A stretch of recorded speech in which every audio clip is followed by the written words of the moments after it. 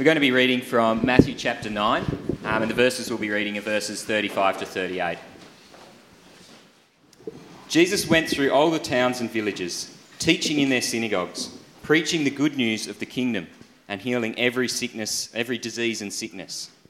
When he saw the crowds, he had compassion on them, because they were harassed and helpless, like sheep without a shepherd. Then he said to his disciples, "The harvest is plentiful, but the workers are few. Ask the Lord of the harvest, therefore, to send out workers into his harvest field."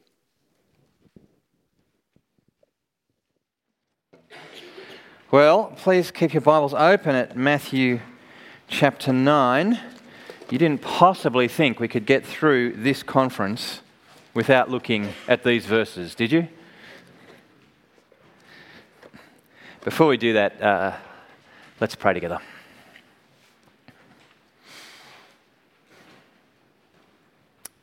Heavenly Father, thank you so much for all that you've been doing over this weekend, representing to us the good news of Jesus and representing to us your gospel priorities for your world and challenging us with our place in your plans. As we come to this last text that we're going to look at, we pray that you'd please help us to have the energy to keep paying attention and to keep being engaged. Please, Father, just give us that extra perseverance.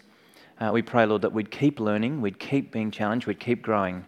And we pray, Father, that you'd speak to us now through your words, and as we consider the situation around us, we pray, Father, you'd do your work in us and through us for your glory.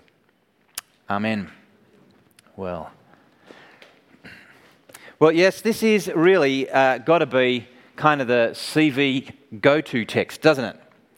It's one that you've heard quoted from the front a couple of times, and I thought, let's spend a bit of time now as we finish up together looking at these great words of Jesus. But what I thought that would be really good for us to do would be actually just to pull out a tiny bit more, not just look at verses 37 and 38, as we often do, but also think about verses 35 and 36, just a couple more verses, but they really do give us a bit more context and fill out the fullness of what Jesus is saying to us here. So in front of you, you've got that now, Matthew 9, 35 through to 38. And it's this little snapshot of Jesus in his ministry. And as you look at verse 35, you see a couple of things come out of it straight away. Jesus went through all the towns and villages, teaching in their synagogues, proclaiming the good news of the kingdom, healing every disease and illness. Where did Jesus operate? Where did Jesus conduct his ministry while he was here among us 2,000 years ago? Well, the language Matthew uses here in chapter 9 is reminiscent of what we already know from Matthew 28. You know, we've heard Ben speak to us so helpfully about the Great Commission, go and make disciples of all nations. And here we have Jesus going through all the towns and villages. It's that kind of picture of a whole limitless sphere of ministry, all the towns and all the villages. But as we look at it here in Matthew 9, it's not nations, it's towns and villages. It has a kind of local feel to it as well, doesn't it? It's a here and around us kind of feel, not just an out there kind of feel. Yes, all the nations, but also all the towns and villages around us. It's that reminds me of that catchphrase that lots of greenies use now. Think global, act local. It's exactly what Jesus did. Think global. Yes, have the whole world in your perspective as you think about what Jesus is doing and what his purposes are, but act local in all the towns and villages, all the postcodes, all the suburbs around. This is how Jesus operated. And what did he do?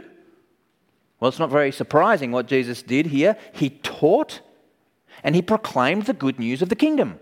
What we've been talking about all weekend, right from the beginning, praying, your kingdom come. May people recognize Jesus as the King. Jesus sees the prophecies of Scriptures fulfilled in himself, and he's going and teaching them and proclaiming that he is the king of the kingdom and people need to follow him as king.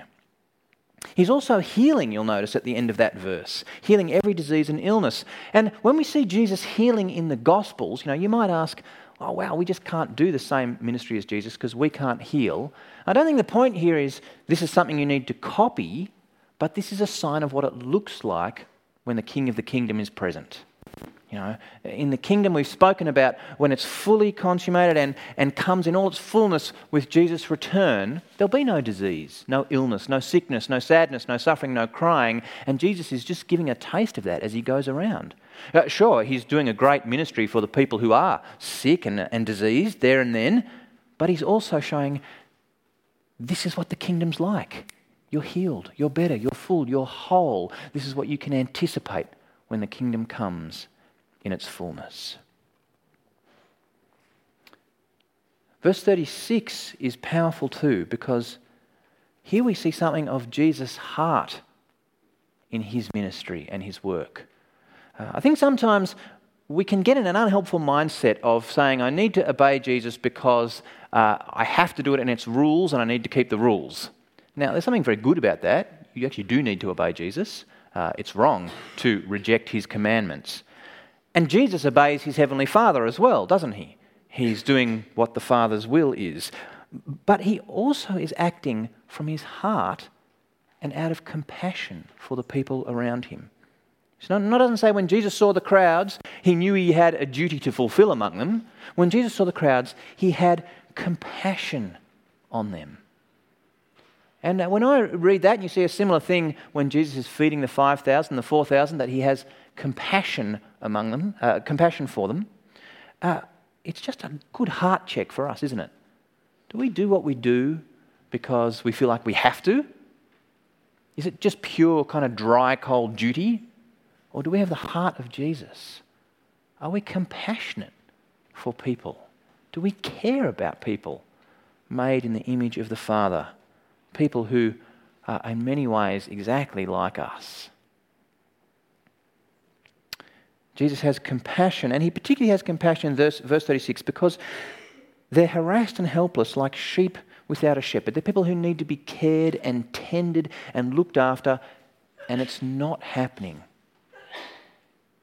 And Jesus feels for them that they're like sheep without a shepherd. They're not being cared for the way that they ought to be. And those two verses are the ones that stand before the ones we know more readily. The harvest is plentiful, but the workers are few. Ask the Lord of the harvest, therefore, to send out workers into his harvest field. But the reason I wanted to pull back to these two verses was just to show you something of Jesus' global but local work, something of his heart, but also the fact that in these couple of verses here in Matthew 9, we actually have two agricultural images, not just one. We have two images, not just one. And what these two images together do is they build up for us a compound picture of the problem that Jesus sees in the world. A compound picture. So in verse 36, again, going back to that, we have the image of sheep and shepherds. This agricultural image of sheep and shepherds. And if you know your Bible, you know your Old Testament and your New, you'll know this is the language that is used for God's people and those who care for them. People who belong to God and those who care for them.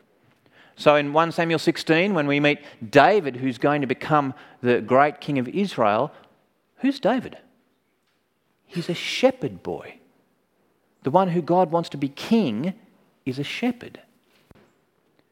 You read Ezekiel 34, and there's this great passage here where God sees his sheep not being cared for by those who are appointed as shepherds, and he talks about he himself coming to be the shepherd of the sheep. In John chapter 10, Jesus talks about being the good shepherd, knowing his sheep by name. In John 21, Jesus commissions Peter to feed his sheep, tend his lambs. Same thing Peter reflects back to us in 1 Peter 5, that he calls others to tend the flock of God. And in Luke 15, you might know the parable well of the lost sheep, the one who belonged and was lost, and the shepherd goes looking. This language of sheep and shepherds is used throughout the Bible for those who are God's people and those who care for them. And Jesus has compassion because here are God's people like sheep without a shepherd. Then verse 37 gives us a different agricultural image, the image of harvest and harvesters. And this is in addition to the sheep and shepherds. There's another picture Jesus wants to paint here, and he paints it for us by using the language of harvest and harvesters, which is really those who aren't God's people yet, who are out there in the fields and who need to be brought in. Those in the harvest, those who are part of the great crop that hasn't yet been harvested, who need to be brought in, which gives rise to Jesus' prayer that there will be more labourers for the harvest. The lost and the evangelists, the harvest and the harvesters. And when you put these together, you see what Jesus is presenting to us here is a compound problem. The problem is there are too few pastors for the flock as it stands. The flock, God's people, those who belong to him, do not have enough shepherds. But then add to that the fact that many more people need to be gathered in, and you see the magnitude of the issue that Jesus is bringing before us. The flock has not enough shepherds, and we need to keep bringing more people into this flock that doesn't even have enough shepherds. It's kind of overwhelming, isn't it?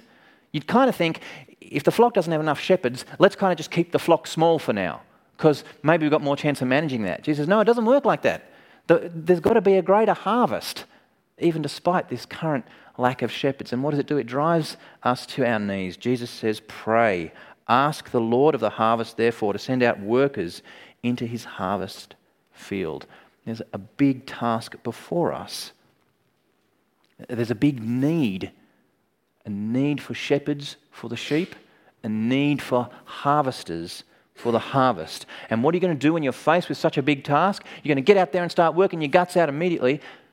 The first thing you're going to do is drop to your knees and pray to the sovereign God who rules over it all. And you're going to pray that he would provide what the church needs. It's quite interesting, I think, just to notice here that Jesus says that we should ask the Lord of the harvest to send out workers into his harvest field. Notice that the prayer is for the workers, not for the harvest. He prays, we have a prayer that there would be workers rather than that there would be a harvest. There is a harvest. There are people out there ready to hear the gospel and be brought to salvation and into the kingdom. What's needed is the workers. And it's interesting, as you read through the rest of the New Testament, and I'll just flick to a couple of passages quickly, a few of the prayers we get are actually for those who are the labourers rather than those who they're labouring to. So at the end of Ephesians 6, verses 19 to 20, this is Paul's prayer. Pray also for me, that whenever I speak, words may be given to me, so that I will fearlessly make known the mystery of the gospel, for which I'm an ambassador in chains. Pray that I should declare it fearlessly as I should. Paul's saying, pray for me as a harvester. You know, it's interesting. I would kind of think the prayer would be, pray for the lost, that they might find salvation. And no doubt, that's a prayer that's often on the lips of many Christians, and rightly so. But Paul's focus here is, no, pray for me as a harvester, that I have the words and I do the work that I'm called to do. You see the same thing in Colossians. Colossians chapter 4, verses 2 to 6, devote yourselves to prayer, being watchful and thankful, and pray for us too, that God may open a door for our message, so that we may proclaim the mystery of Christ, for which I'm in chains. Pray that I may proclaim it clearly as I should.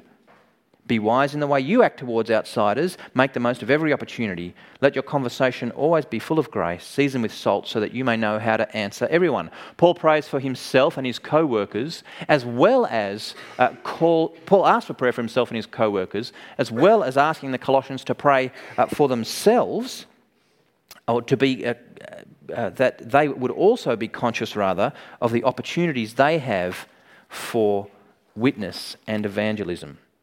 So I really just wanted to flag that as an interesting thing and wonder if you in your prayers pray for the harvesters as well as the harvest. Great to have a list of people who you're praying for that might come to know Jesus as Lord and King. Do you also pray for the people who will witness to them? And do you pray for yourself that you would be a good witness to them? Jesus calls us to ask the Lord of the harvest to send out workers into his harvest field. And Paul, we see, models for us prayer for those labouring in the harvest field as well as for the harvest itself.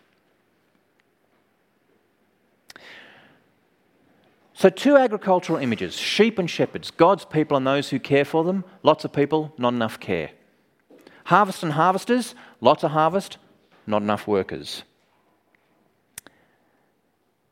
And prayer needed as a result.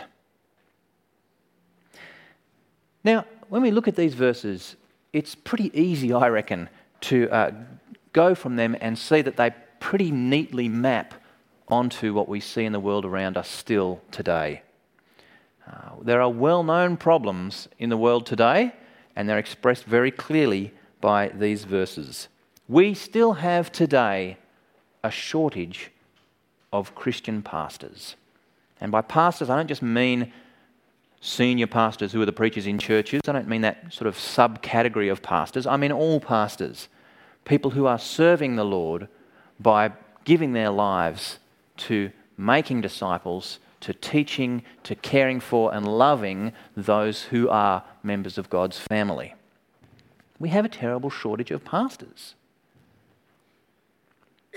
We have ministries that need more people to be involved. I find it so sad if I'm ever invited to go to a church and speak where they have no regular pastor.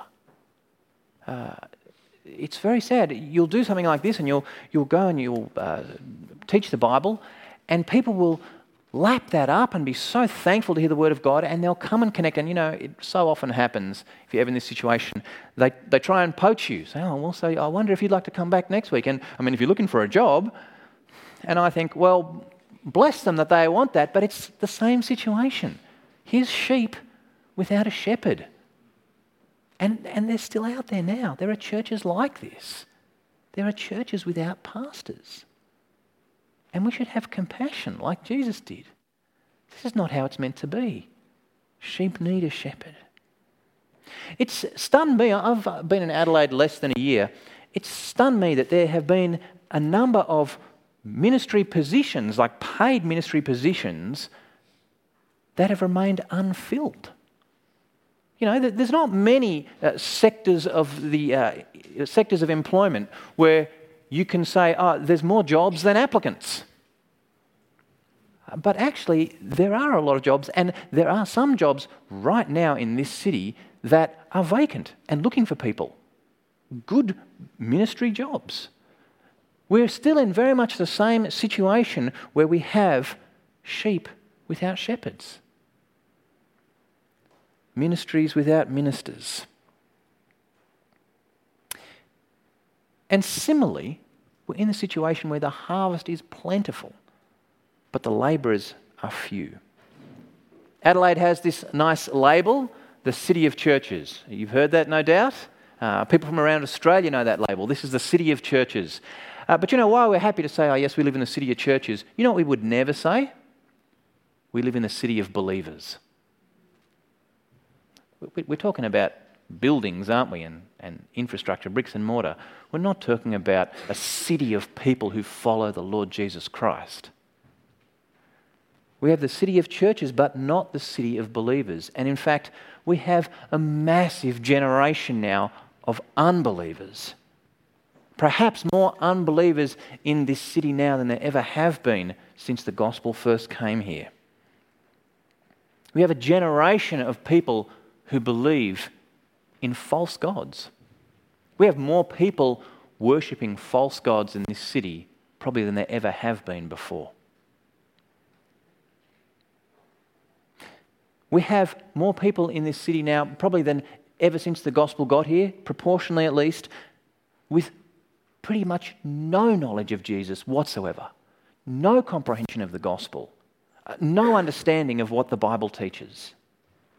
We have hundreds and thousands of lost people out there now, in this city, in this state.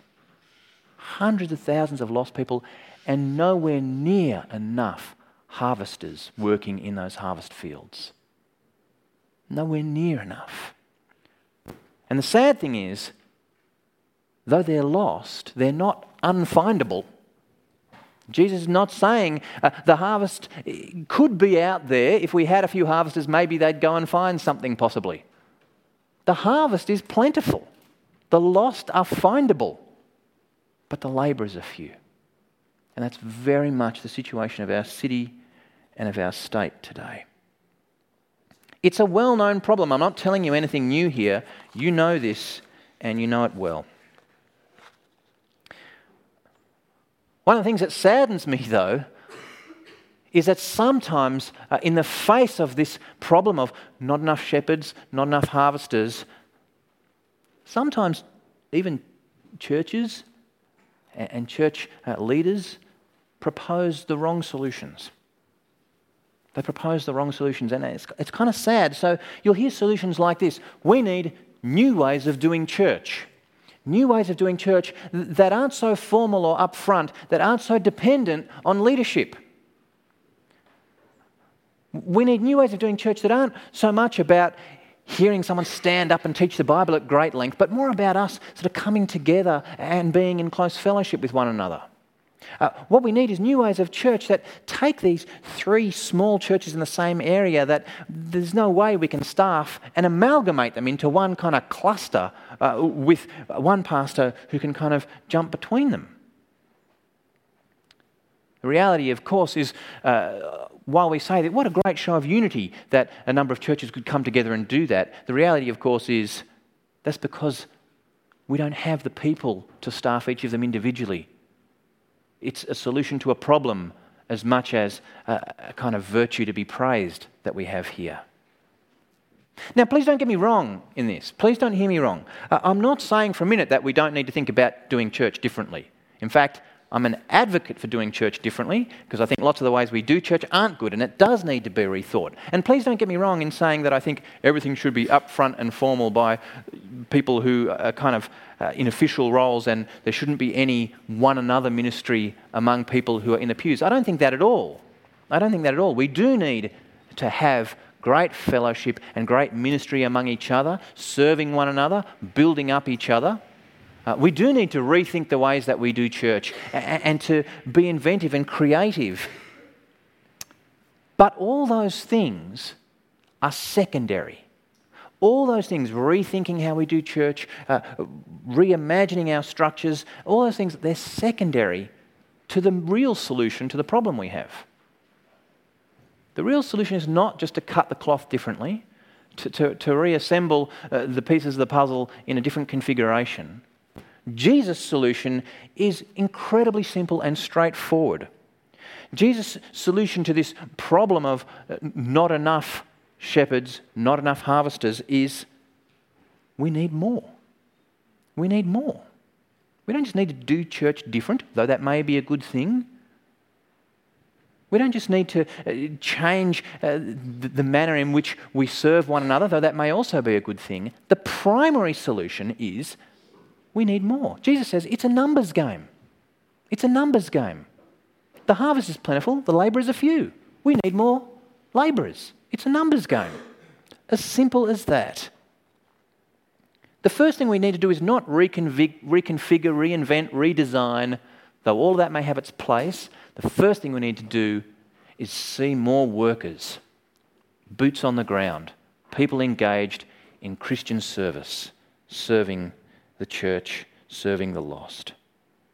The last thing we really want to see is churches amalgamating and coming together to sort of have a viable ministry. What we want to see is churches multiplying and expanding, not 3 churches becoming 1, but 1 church becoming 3, which of course means we'll need more people doing ministry, more pastors, more preachers, more people in all different roles in church work if we're going to see that happen. The solution to the problem in the church today, the primary solution that Jesus gives us is numbers. We need more people involved in the work of the gospel.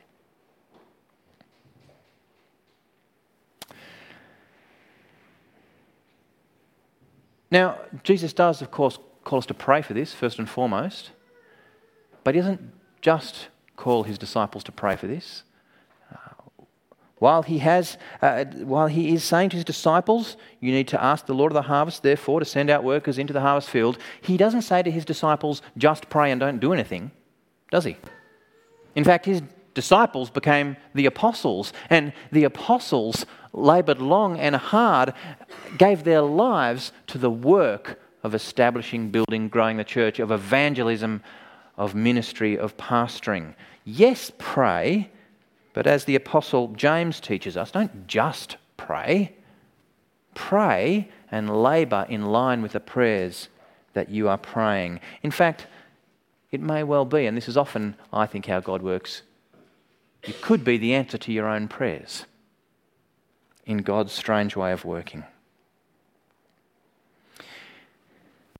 CV Conference this weekend is not a random idea.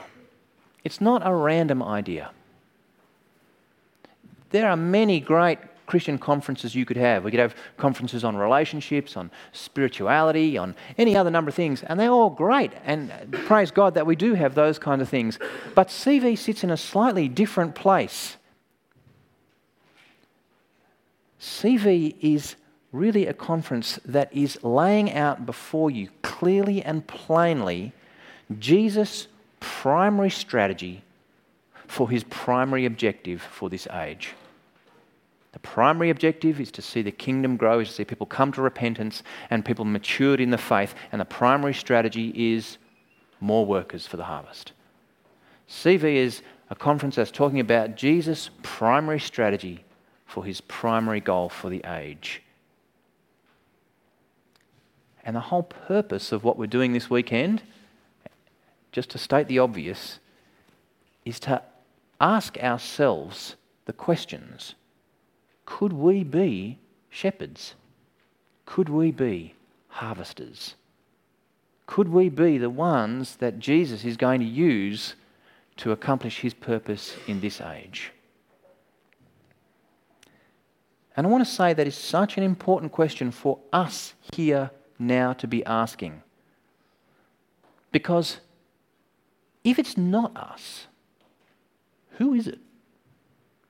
If it's not us, who is it? If the next generation of Adelaide's and South Australia's pastors and evangelists, ministers, gospel workers are not in this room right now, where are they? Where are they? Who are they? Where is the next pastor of your church going to come from? Who are they going to be? Who is the person who is going to start a new congregation in a part of this state where a congregation of people who follow Jesus doesn't yet exist? Who's going to do that, if not someone in this room right now? Who is going to be leading new outreach to people groups among whom there is currently no outreach, if not one of us, many of us in this room right now? Who's going to do it? Perhaps you know. Perhaps you actually know where there's a hidden stash of gospel workers. I don't know where they are, but maybe you kind of know, no, there's this kind of special place where there's this kind of room full of gospel workers, and when we need them, we'll just go and get one out. And there's no such stash. There's no other place. They don't come from this kind of secret little closet waiting to be deployed. They're us. If they're not us, they may well not exist. Does this make this a closet? This maybe is the closet, but it's not secret. It's not this kind of unknown, mysterious, faceless group. It's us. I think it would be really great, wouldn't it, to see in the years ahead a city like Adelaide, a state like South Australia, not needing to keep thinking about where are we going to get our next pastors, evangelists, gospel workers from. We need to look somewhere else. We need to keep importing. We need to hope that someone else will be training our next generation of leaders. Someone else will be teaching our next generation of pastors and then sending them to us. Really, by all rights, a place like this, if anything, should be the opposite. We should be sending. We should be sending. We have enough people, enough Christians, enough believers. We have enough training facilities and institutions that we should be training up lots of people, filling up all the ministry opportunities here and having more to send. It's kind of, I think, a little sad if we're heavily dependent on imports, given that God has given us all the resources, all the knowledge, all the wisdom, all the experience we need right here. Well, if that's not kind of enough of a challenge, let's ratchet it up a notch. We kind of know today's problem, don't we? But what about tomorrow's problem, the one we don't think about as much? What about the future? What about the next generation? What about what things are going to look like in this city and this state in 20 years' time? If we need more leaders and gospel workers and pastors and evangelists and all kinds of ministers right now, what are we going to need in the next 10, 20, 30 years? And a large part of the answer to that question will depend on what we do now. You see, if we don't do what we're called to do now, it's just going to make it even harder for future generations to do it. The world right now around us is moving on. The world is moving on, moving forward, in many ways moving further away from Jesus, and they're not waiting for the church to catch up. They're not saying, we'll just halt our progress, we'll just halt our movement away from the gospel while you guys sort out your act so you can come and minister to us. Let us know when you're ready, and then we'll get on with. It's not happening. They're moving ahead. And the longer we're passive and not acting, the further ahead the world is going to get. If we don't act now, it's going to be much harder for the next generation. There's a real question for us, isn't there, about our legacy. As a generation of women and men called by Jesus, deployed by Jesus, what will our legacy be to our children and our grandchildren, our spiritual children, our spiritual grandchildren? What will our legacy be to this city and this state? Will our legacy be even more and even harder work against even greater odds? Because that will be our legacy if we're passive. That will be our legacy if we don't act. We will leave a much harder, larger harvest field with fewer workers for the next generation. Let me lay it out for you in terms of 3 challenges that I think we have. The first challenge is just the baseline replacement challenge. Okay, the first challenge we have is the baseline replacement challenge. And this challenge addresses the fact that our churches and our ministries have an ageing leadership. We have an ageing leadership. It's been greatly encouraging for me at Bible College SA to have had a couple of days where we've brought together a bunch of pastors from South Australia to talk about ministry and the work of ministry and seeing how we can be resourced and equipped to do that better. It's been a great encouragement. It's been a little bit discouraging to see how many of those pastors have grey hair, because lots of them do. It's encouraging that they've been lifelong servants of the gospel. It's discouraging that the lifelong servants of the gospel are now ageing, and there's not more people with kind of nice brown hair, black hair, red hair replacing them. Because they know, these faithful grey hairs who I speak to, that they ain't going to be doing ministry in 20 years. They know they'll be gone. And they know at the moment that they are a significant proportion of those who are ministering. We need lots more people now of our generation, the next generation down, to be moving into all kinds of works of ministry just to replace those faithful saints who are going to be retiring, who are going to be dying and going to glory in the decades ahead. The first challenge in front of us is the baseline replacement challenge. For every one of them that finishes up in their work of ministry, we need one of us to replace them. And that's just the baseline. But let's move on to the second challenge. And the second challenge is actually keeping pace with population growth. Keeping pace with population growth. You see, we don't just need one more red hair, brown hair, blonde hair, black hair for every grey hair, because that would assume that the population is static and we could maintain the status quo just through replacement. But we can't maintain the status quo just through replacement because the population is growing. Population of South Australia at the moment is growing by about 16,500 people every year. 16,500 people every year. How much ministry, how many gospel workers do you need to disciple and make disciples of 16,500 people? Lots. You need lots of gospel workers to make disciples and bring those disciples to maturity out of 16,500 people. That's just the annual increase.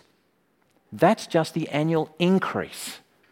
16,500 more people a year who need gospel ministers, disciple makers among them.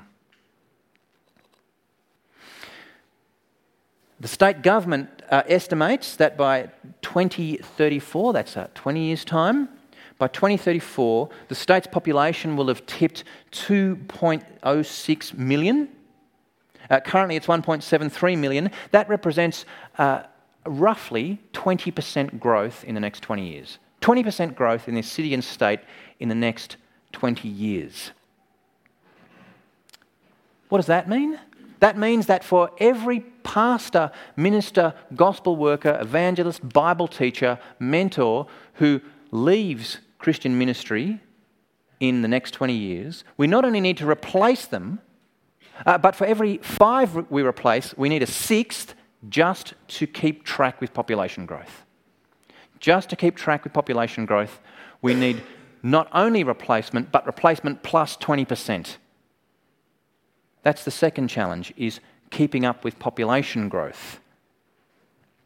Replacement plus 20%. But you see, all of this is really just to stay where we are, to maintain the status quo, just to tread water. We need to have replacement plus 20%. The third challenge is the big one, and that's actually getting ahead of population growth. Getting ahead of the curve, seeing ministry and the church and the agencies of the church and all the ministries you know growing at a rate greater than the population is growing. Growing more quickly than the population is growing. That's the key metric. That's the kind of golden kind of ratio we're looking for.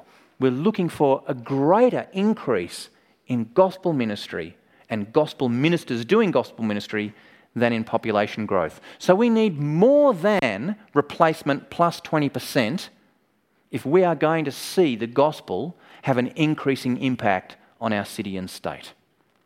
More than replacement plus 20% if we want to see the gospel having an increasing impact on our state and our city. That, I think, is what we should be aiming for. More than replacement, more than 20% on top of replacement, so that we can see real gospel growth across the city and across the state.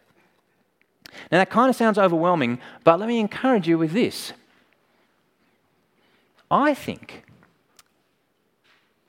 in Adelaide, of all places, in South Australia, of all places in Australia, this is doable more than anywhere else. I think the nature of this state, this city, and what there is here at the moment means that we are actually better positioned under God in His sovereignty to see this achieved than anywhere else in the country.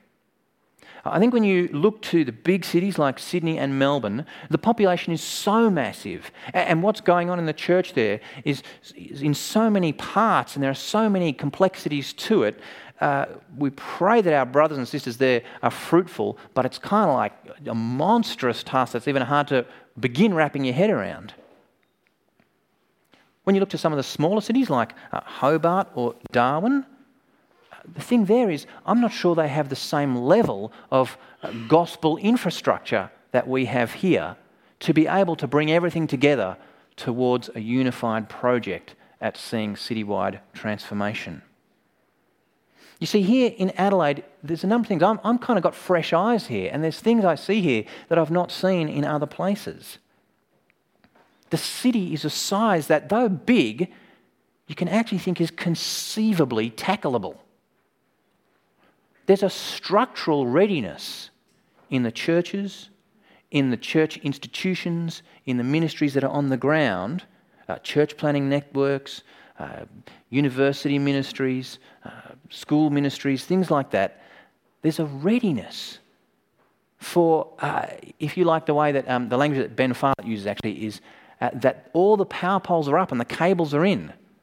All we need to do is flick the electricity on. All the structures are really in place. We have colleges, we have traineeships, we have church planning networks, we have new ministry initiatives being championed. We also have an incredible unity in the gospel that you don't find in other places. Ben was saying to me before he left that even CV, this room, this snapshot is something that you don't get in other places. This bringing together of lots of different people from different churches, different denominations, different backgrounds with the same goal is a unique thing. Similarly, I went to the South Australian prayer breakfast earlier in the year. There were 1,600 people in the room. None of the other states touch that. There's a readiness in the structures and the unity and the place of the church and what God is doing, and compared to the size of this city and how, more than anywhere in the country, I think it's doable here. It's doable here. Under God, in His sovereignty, as far as we can see with human eyes, Adelaide and South Australia are ripe.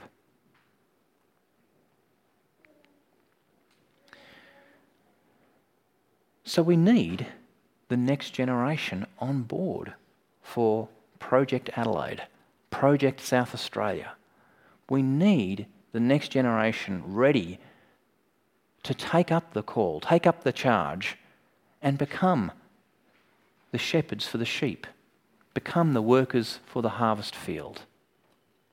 Take on the challenge and be the generational change. Be the generational change. Who's going to be the seed of the generational change?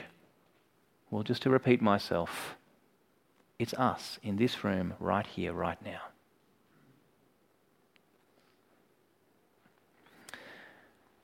Ben spoke to us a few times about some myths that he wanted to blow away, and I want to just finish off with a similar thing. Not so much myths, but what I want to put before you is 4 reasons not to be the change.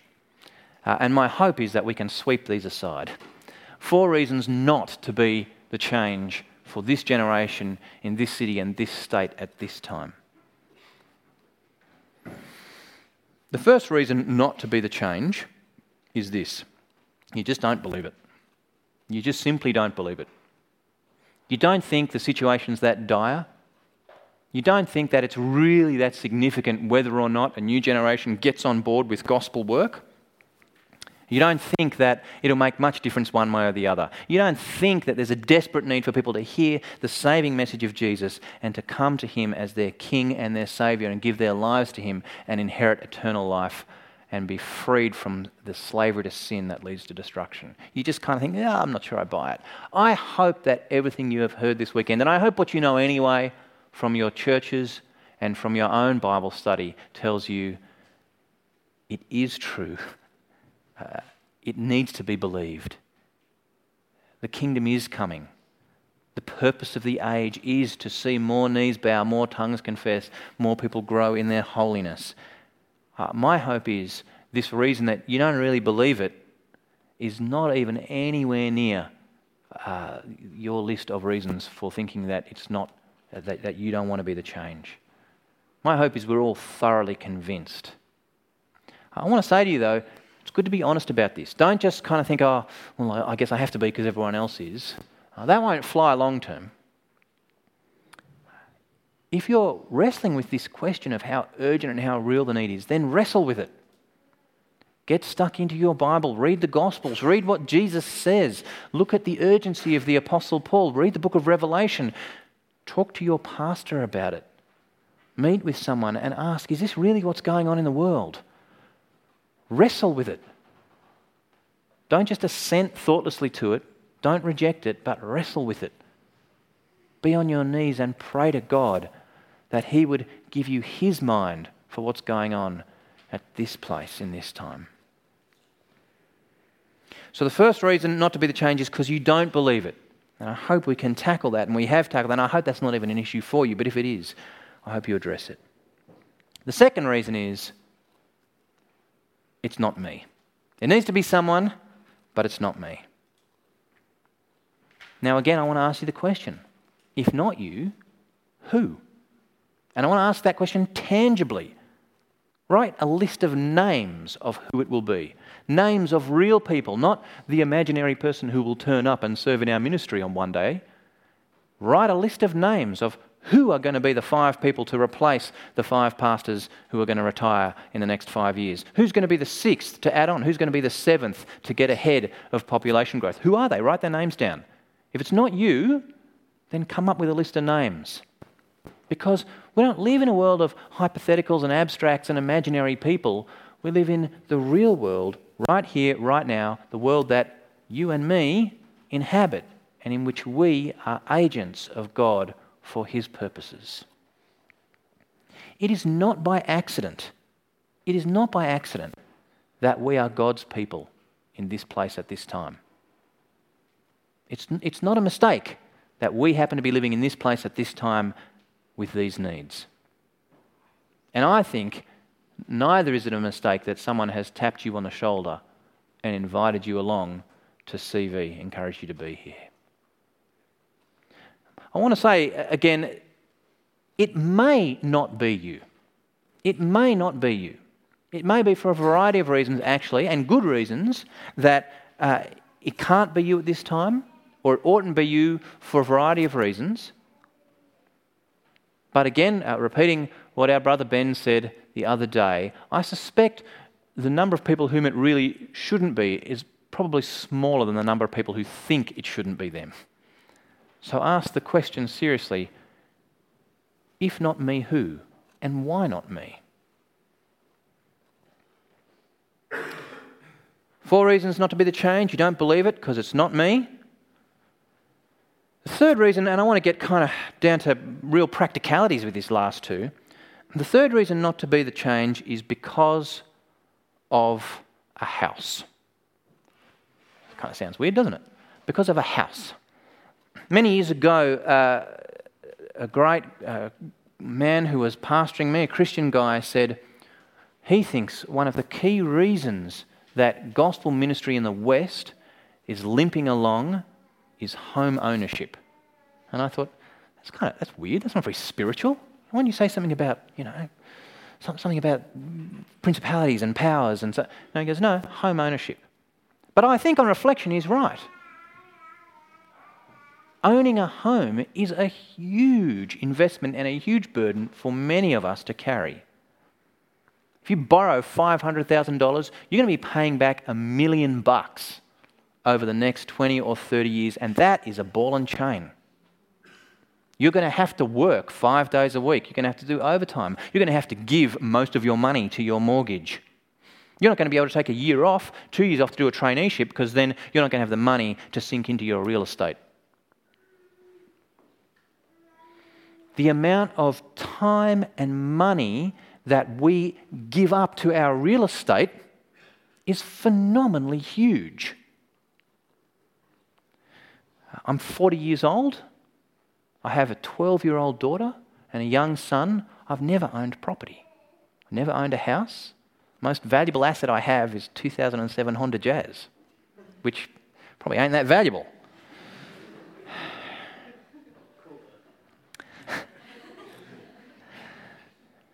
Now, I'm not saying here that no one can ever own a house, and that's a sin, and God will judge you for being a homeowner. No, that's not what I'm saying at all. And in fact, I'll be quite open with you. Our family is hoping that in the near future we might be able to buy a house.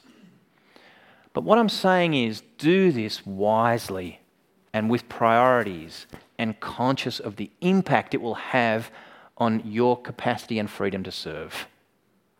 Okay, make sure when you buy a house, you're thinking about its impact on your ministry and your capacity to serve. Because if you buy the house first, it'll all be flipped on its head. And you'll say, my impact and my ministry, my capacity to serve and give and do things is a function of my home ownership.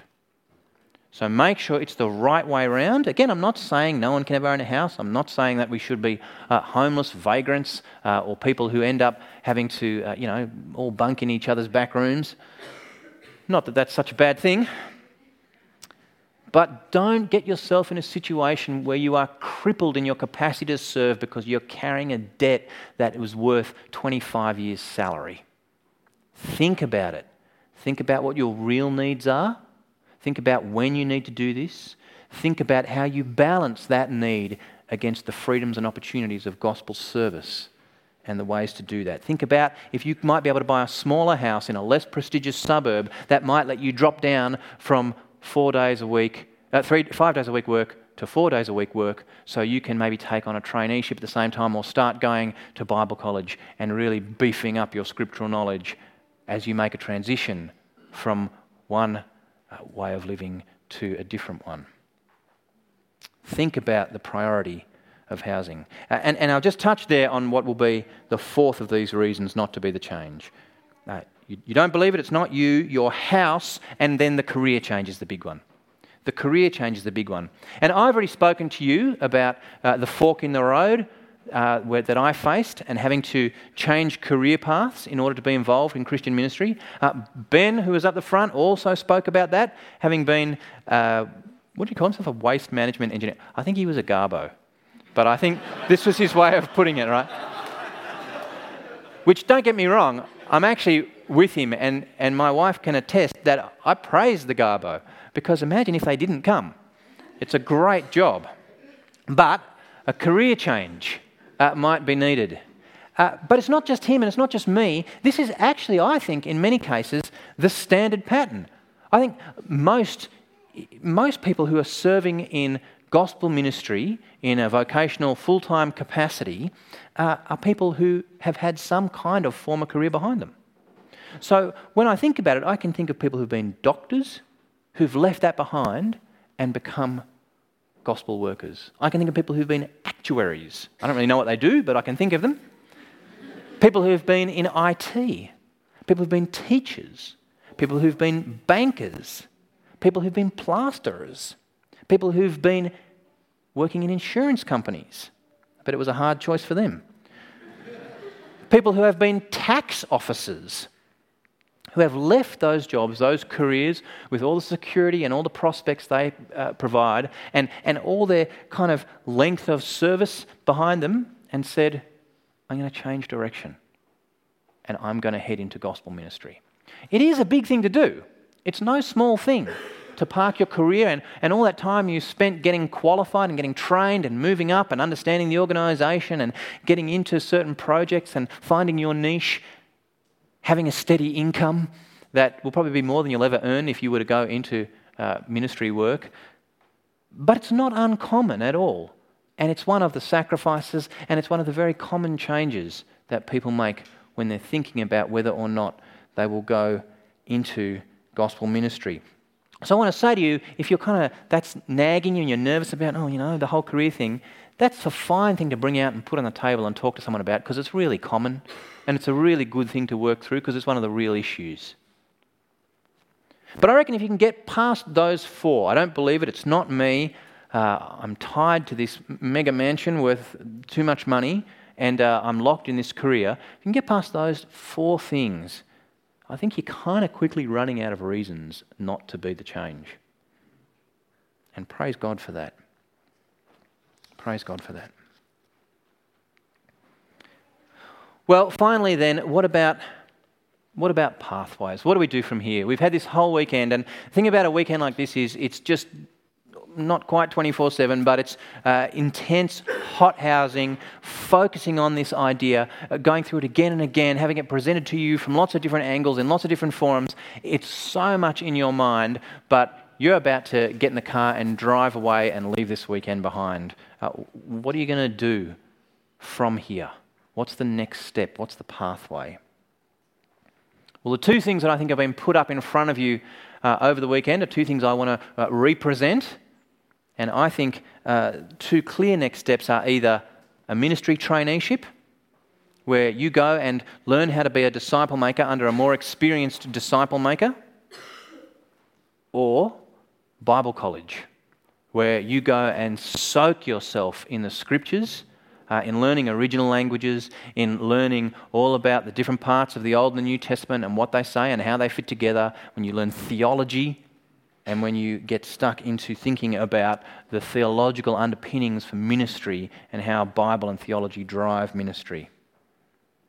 I want to say again, make sure as you're making those decisions, you work hard and think about which traineeship you might do, which is the one that's really going to serve your needs as you want to get good practical experience and good feedback and good reflection on doing on-the-ground ministry. And think carefully about which Bible college you might like to go to that will really teach you the Bible rigorously and strongly and deeply, and that will be theologically robust, and that has a real ministry focus. Those, I think, are two of the next steps. Another step we haven't spoken about, but is one that I really want to just throw up for you there as well, is start talking to potential ministry employers. Kind of sounds weird, but if you think, just say for some crazy reason, I have no idea why anyone would do this, but just say you want to be a minister in the Anglican Church, right? I only say this because that's me, right? Then go and talk to the Anglican Church and say, I'd like to do this. Can we start this conversation about me coming to work for you?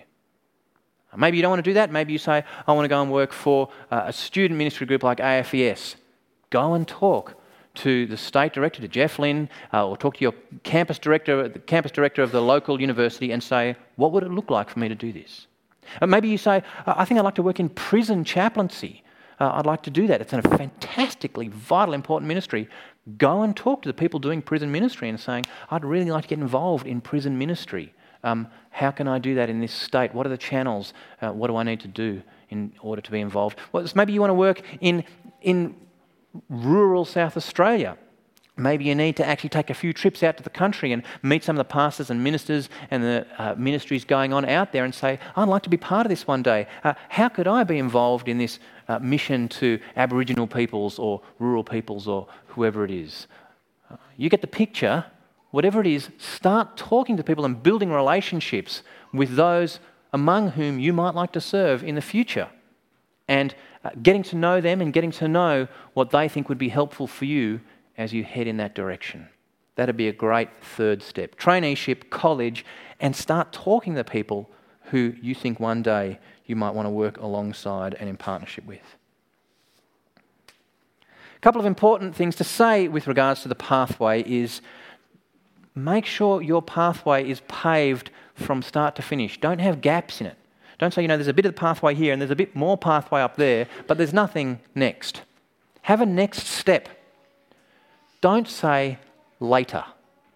I think one of the great things that hinders us in our ministry is we say, I should do that one day. One day I'll get there. At some point I'll come around to that. No, don't do that. Think about what the next step is and make that next step a step you take soon. You should have all done a 5-year plan, and in that 5-year plan, I think the first thing was, what's going to happen by next month? Now, whether or not you're kind of a stickler for, sticking to a tight program like that is not really the point, but the point is keep moving. From here, don't leave the conference today and then put it on the back burner till next year's CV. Keep moving. Every month, every week, looking to what the next step is. So plan that next step and keep connected with people as well who can help you continue to think through the pathway that you're going down. We want the kingdom of God to come. We pray it every time we pray the Lord's Prayer. Your kingdom come. We want people to recognize Jesus as King. And through recognizing him as King, have their sins forgiven and be adopted into the family of the Father by the Spirit, ready to share in the eternal blessings. We want the kingdom to come now as we anticipate it coming in its fullness when Jesus returns. Jesus hasn't come back yet because he's being patient, because he's waiting. He's waiting for more of the lost to turn in repentance to him. And as he's waiting for those to turn in repentance, he's deployed his people to pass on the message. The harvest is plentiful. The workers are few. There are sheep without shepherds and a harvest without workers in this period that Jesus is waiting. And we're to be involved in actively working towards his end as we anticipate his return. Our generation's work lies before us. And so what we need to do now is to commit to being the change under God the Father by the power of the Spirit and for the glory of the name of the Lord Jesus Christ. Let's pray.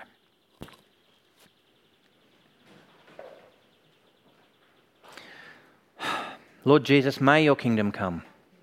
May it come in the hearts and lives of many, many, many women and men across this state and in this city before it comes in its glorious fullness, that great day when we'll see you face to face, when we'll sit down at the great banquet, when we'll enjoy perfect fellowship in a healed and restored and whole and glorious new heavens and new earth. We thank you so much for all we've been learning and thinking about and processing this weekend. And we pray that you would please help each one of us to be on board with the purpose of the age, to being disciple makers who call people to faith and who help them as shepherds help sheep to stay healthy and strong and well and safe in the long wait that it may be before you return. And we do pray so much that you would please raise up not just many among us, but even many beyond us to be workers in this harvest field. Lord, we pray we'd seize the moment and not wait a year or 10 years or 20 years and realise that we've now just got an even bigger task before us.